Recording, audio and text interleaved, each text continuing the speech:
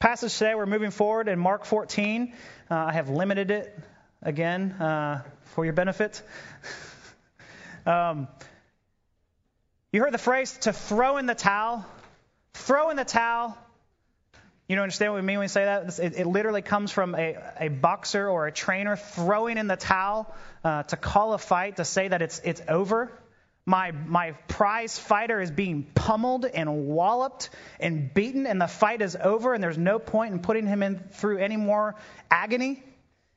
Well, most notably, this happened 3 years ago at Yankee Stadium when Joe Greyer, the trainer for Yuri Foreman, heaved the towel into the ring in the early parts of the 8th round when Yuri Foreman twisted his right knee, and it is clear he couldn't go on any longer. So the trainer throws in the towel, and then he enters the ring as well to go help his prize fighter out. Now, in any other venue, that would have signified the end of the fight. But at Yankee Stadium, a charged electric stadium with a crowd buzzing and a very strong-willed referee, the unthinkable happened. The referee picked up the towel and threw it back. I'm sorry. I don't agree with that. We're going to let the fight go on. That doesn't happen. You're going to kill the guy. He made the decision. It's my decision. The fight's going to go on. And I started thinking about that the other day. That idiom, to throw in the towel, does not just sit with boxing. We use that idiom all throughout our relationships or all throughout our life. And so I decided to search the internet. When is it time to throw in the towel in marriages? Found some of the worst marital advice you could find. Check it out. When is the time to throw in the towel? One person says, you will know. You will have an aha moment of clarity. Oh, okay. Aha! Now's the time. What if I always feel that way?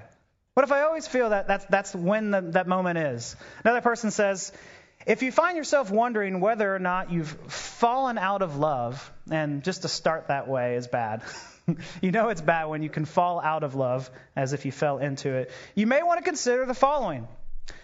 Are you still able to recall your past memories with affection or fondness or a sense of what drew you to him or her? You may want to ask, is there a part of me that still feels an ember burning no matter what?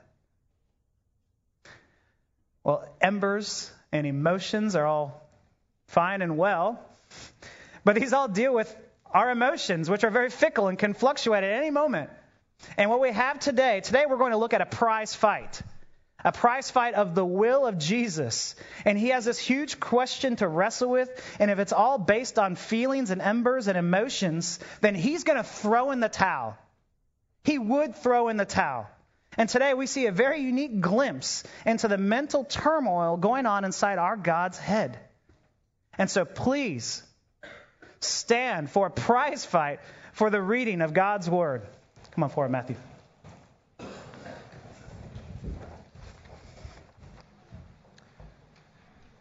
Mark 14:32 through 42.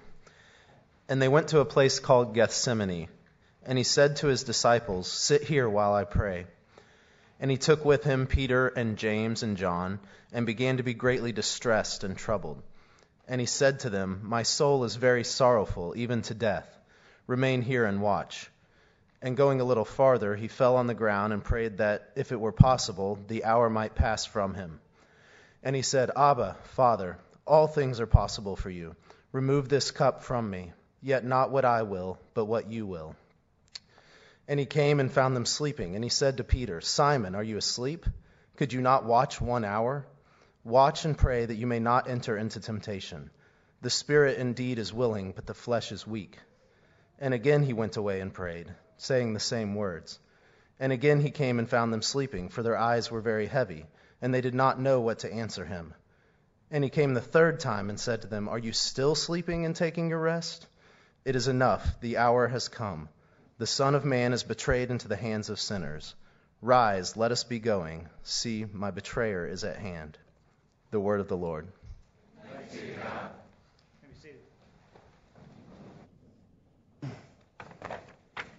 The grass withers and the flowers fade, but the word of the Lord stands forever.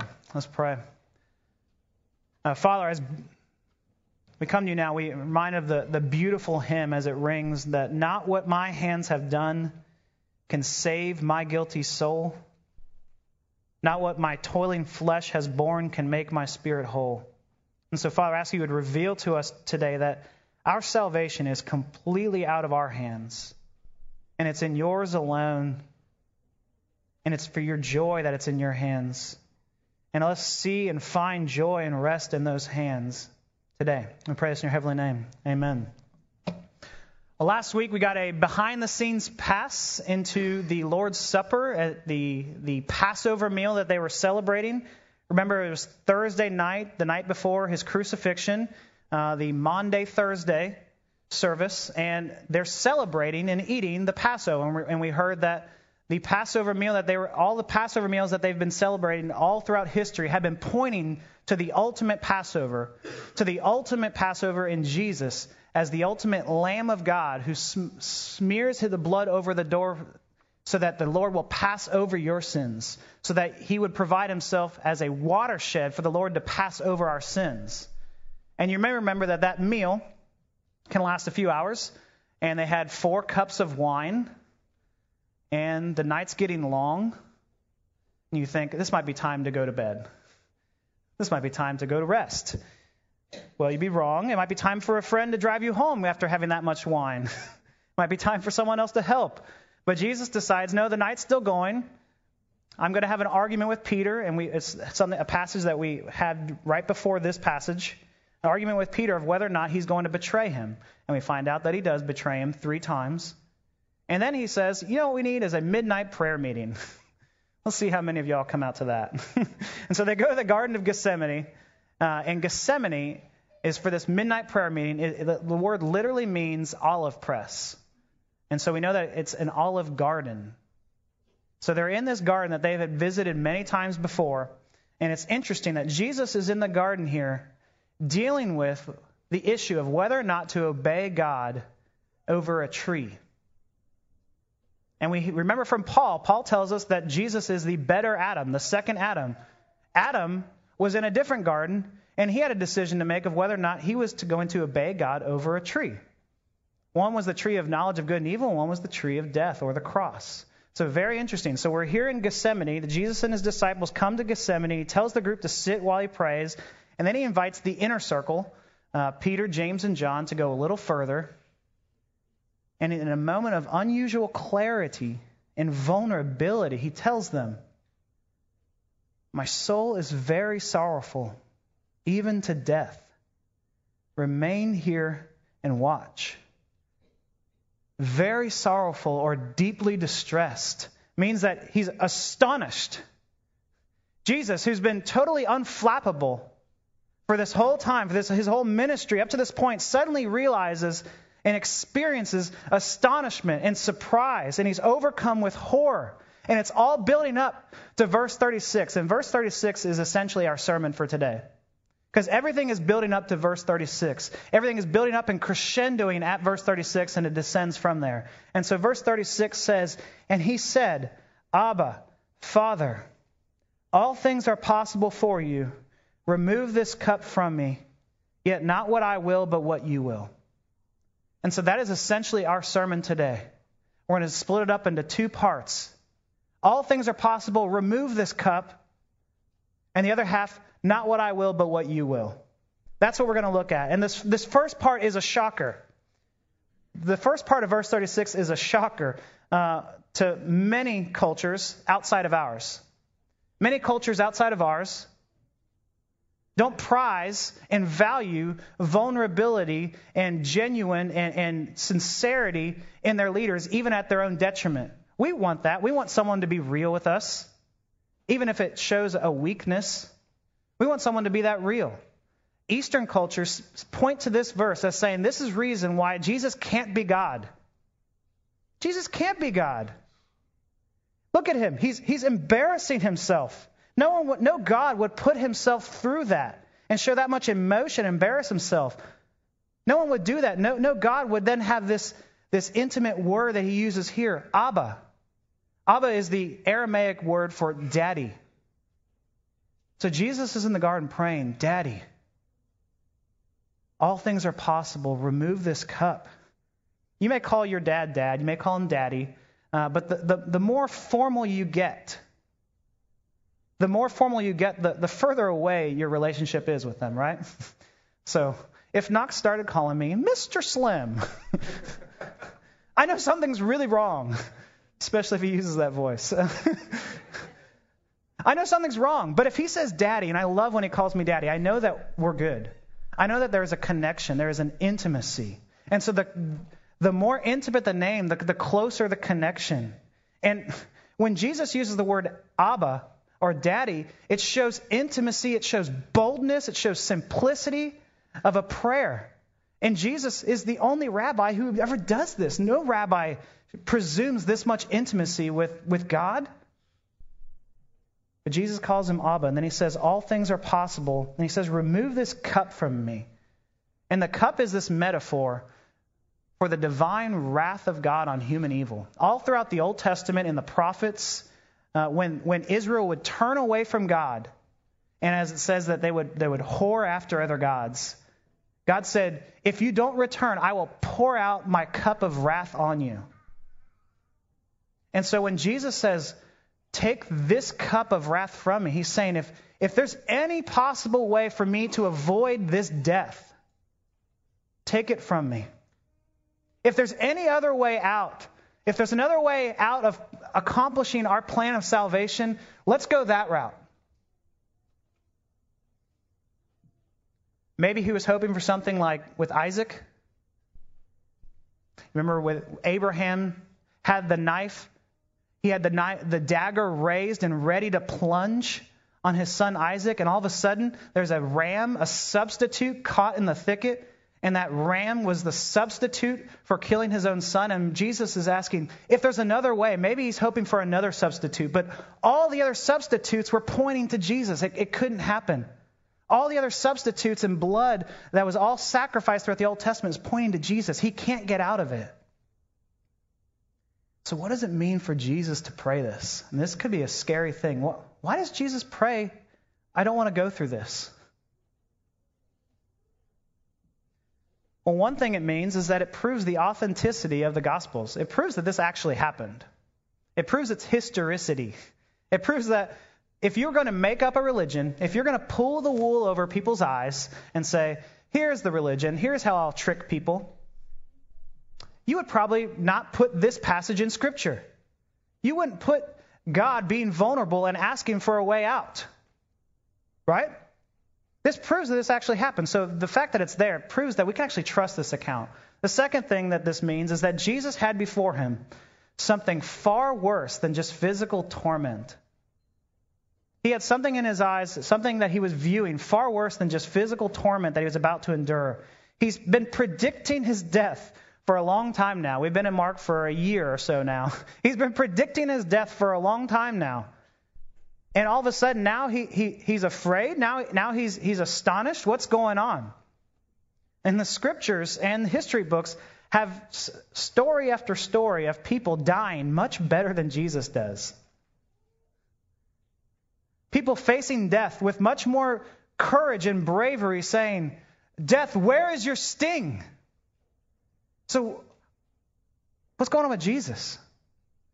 One of John's disciples, a guy named Polycarp, as he was facing death, here's what he said. 86 years have I served him, and he never once wronged me. How then shall I blaspheme my king who has saved me? And the judge urged him again, "Swear by the fortune of Caesar." And Polycarp replied, "Since you still vainly strive to make me swear by the fortune of Caesar, as you express it, affecting ignorance for my real character, hear me frankly declaring what I am. What I am is a Christian. And if you desire to learn the Christian way, make an appointment with me and I'll tell you about it." Whew, that's bold. But the judge said, "I have wild beasts and I will expose them to you." And Polycarp says, "Call for them." The judge says, "I will tame you with fire, since you ignore these wild beasts unless you repent." And Polycarp says, you threaten me with fire, which burns for an hour and is soon extinguished. But the fire of the future judgment of eternal punishment is reserved for the ungodly, which you know nothing of. But why do you delay? Do whatever you please. Whew. That's how I want to die. Word for word. So why does Jesus not die as well as Polycarp?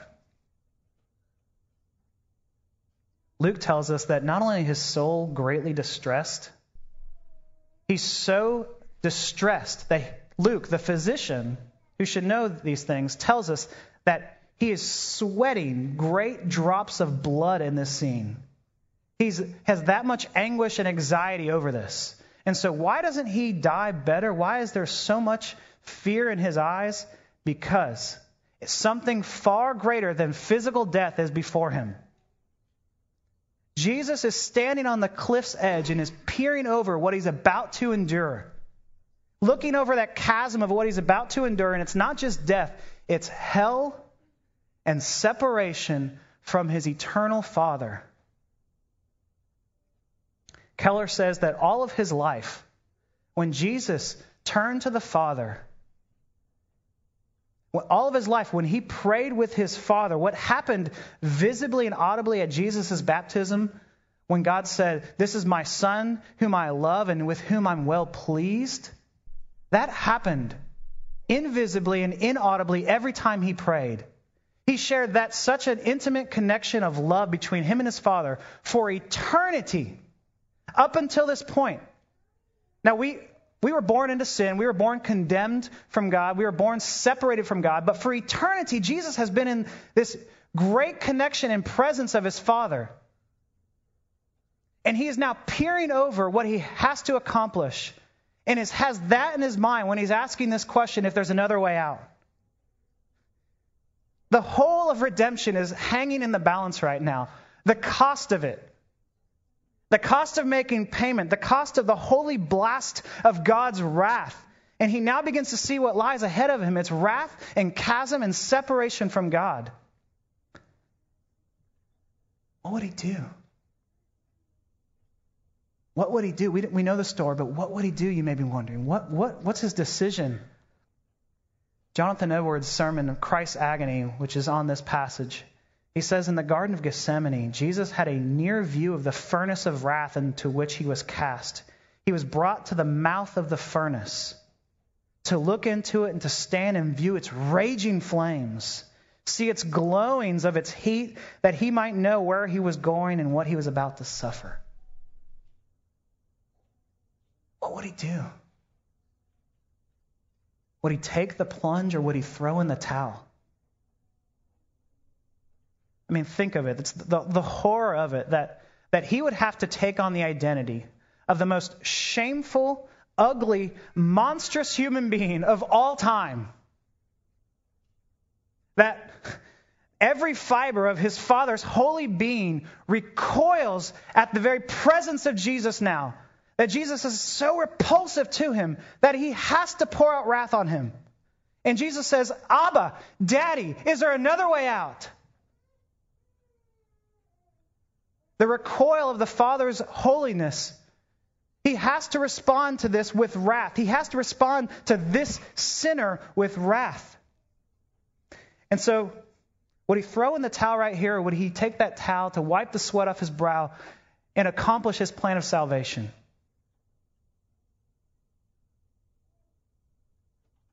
Then a beautiful word comes in here in the middle of verse 36. Yet. One word, it's a beautiful word because it signifies a change. Yet not what I will, but what you will. Whew.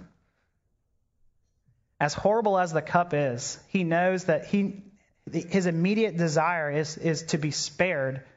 His immediate desire must bow before the ultimate desire, which is to spare us. That's his ultimate desire. And it's a dangerous prayer. Not what I will, but what you will. I don't know if you've ever prayed that before. It's a very dangerous prayer. To tell someone else that I trust you so completely, I trust your wisdom and your counsel and love you so much to submit my will to yours. It's a beautiful picture of submission here with Jesus, of submitting to the Father. And the shocker isn't that he was real with us earlier, that he was genuine and vulnerable. The shocker is that he would follow someone's wisdom and counsel so closely, even if it meant his own death. To see that submission, to see that will to follow someone that closely is a beautiful thing. And the decision to submit to the Father's will, it causes Jesus greater internal suffering than what happens at the cross. The cross is a matter of heart before it's a matter of hand. It's a matter of will before it's an empirical reality. He makes that decision here in Gethsemane. This is why I believe The Passion of the Christ, that movie that came out, 10 years ago or so, the Mel Gibson movie, is such a flop to me. It's an emotional movie. You probably watched it with tears. I did. But at the end you wonder, it doesn't tell me why he died. It tells me that he died. It doesn't tell me why he died. Why does he suffer? Was he wrongfully accused? Yes. Was he charged, wrongfully executed? Yes. But it doesn't tell us why he died. It wasn't Romans and Jews that held him up on the cross. It was his own decision that he makes right here in Gethsemane. That no matter the response of love that he gives, no matter the response of the love that is returned, he's going to die for us. No matter the cost, no matter what, he makes that decision right here in Gethsemane. And so the cross is just a tragedy without this passage here, without Gethsemane. Gethsemane tells us that true love isn't based on embers and emotions. True love is more than embers and emotions and aha moments. True love is a decision to love despite what's returned. First time I heard that, I was blown away. I was a junior in high school. I went to an R.C. Sproul conference on sovereignty of God, and I heard this, and I thought, this is beautiful. This is what true love is. It's a decision to love despite how someone may respond to me. And my application to this seminar was to go to my girlfriend at the time and tell her, I love you, and we're going to get married. We're a junior in high school. We've been dating for a couple months now. It happened. We did get married. That's the application of the sermon. Let's go. Parents hate me. I told her I made this decision to love you no matter what. Even if you break up with me, which she did. And I said, that's fine. I still love you. Won her over. I don't know how that happened. That's not the application of the sermon. But one thing that this does tell us is that for those people in our lives whom we do love, there is a deeper love. There is a deeper love for those people, a one-way love that means to love even when not loved back, even when you're not appreciated, even when you're neglected. There's a deeper way to love someone. Not to become this bitter, self-righteous hero, but because like Jesus, who for the joy set before him endured the cross. It was out of joy that he did this for us. It's out of joy that I commit and love this person. And right here in the garden, when Jesus prays, not my will, but your will, he chooses to love us that way. He chooses this one-way love. And what we mean by one-way love is that it's not dependent on whether or not we love him. In fact, it's in spite of that. It's in spite of us not loving him and us crucifying him. There's a story of a missionary named George Patton who was a missionary to the South Pacific. And he's a missionary to this island. He's there for a few years. He had to learn their language. And these men were cannibals. And he had been living peacefully with them for a few years. But finally, there was a civil war on the island. And during the war, they decide they're done with this missionary. And they come after him with arrows to eat him. And they're charging at him, and he has the most unusual defensive strategy. As they're shooting arrows at him, instead of running and hiding behind a rock or swimming for your life off the island, he runs directly at them. He runs directly at them with arrows whizzing by, saying, I love you, you are my friends. I love you, you are my friends. And when he gets so close to them that they can't shoot the arrows, he grabs them and he hugs them with a bear hug and says, I love you, you're my friend. Romans 5 tells us that while we were still sinners, Christ died for us. While we were still sinning, while we were shooting arrows at him, we actually pierced him. We actually killed him. And he says, I love you. You're my friend. He makes that decision right here in Gethsemane. He tells us that he loves us despite what's going on. And he loves one person in particular here, Peter. Despite Peter, he loves him. In this passage here in verse 37, he calls him Simon because he's not deserving of the name Peter. Very interesting. He calls him Peter because that's upon whom the foundation of the church, this rock, Peter means rock, that the foundation of the church is going to be built. And right here, because he keeps sleeping, he keeps not watching and watching out for him, he calls him Simon. Yet he still goes forward. In verse 41, he came a third time and said to them, are you still sleeping and taking your rest? It is enough, the hour has come, and the Son of Man is betrayed into the hands of sinners. And the fate of the world is hanging in the balance, with angels and demons watching in anticipation. What will he do? And his three closest companions are sleeping. Had too much wine, are sleeping. And they're not just sleeping physically, but you see later that they're sleeping spiritually. They deny even knowing the man 3 times. He had this in mind when he made the decision. And so think of a time when you're with a loved one and you've poured a lot of energy into something. You've given your everything, all your effort, your time, your money. You're emotionally drained, and the people you're serving or hoping to serve or the children you're hoping to make happy complain or squabble or critique or don't even show up to what you're planning. And your gut reaction is, I'm done with this. I'm not going to put myself through that type of torment. I'm not going to do this for you if you don't respond with anything, a form of appreciation. I've got to think that temptation went through Jesus' mind. I'm not going to do this for these people. He had this in mind as he went forward. He knew what was to come. And so I ask you the question, do you feel abandoned by God? Do you ever feel like God has given up on you? He didn't do it there. So why would he now? You may feel abandoned, but he hasn't.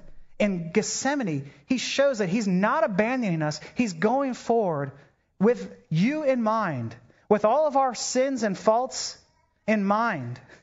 If any time to abandon us, it would have been here. It would have been before he made the plunge to be separated from God and to experience hell. This would have been the decision. No, thank you. I don't think I need to die for this bunch of ragamuffins. That would have been right there. For Peter to betray me, for this council to come to make up lies about me, for these men to crucify me. This would have been the time to abandon us. But he chose to stay. Gethsemane tells us that he chooses to stay because of his one-way love, because of this covenantal love that says, no matter what you do, I'm going to love you.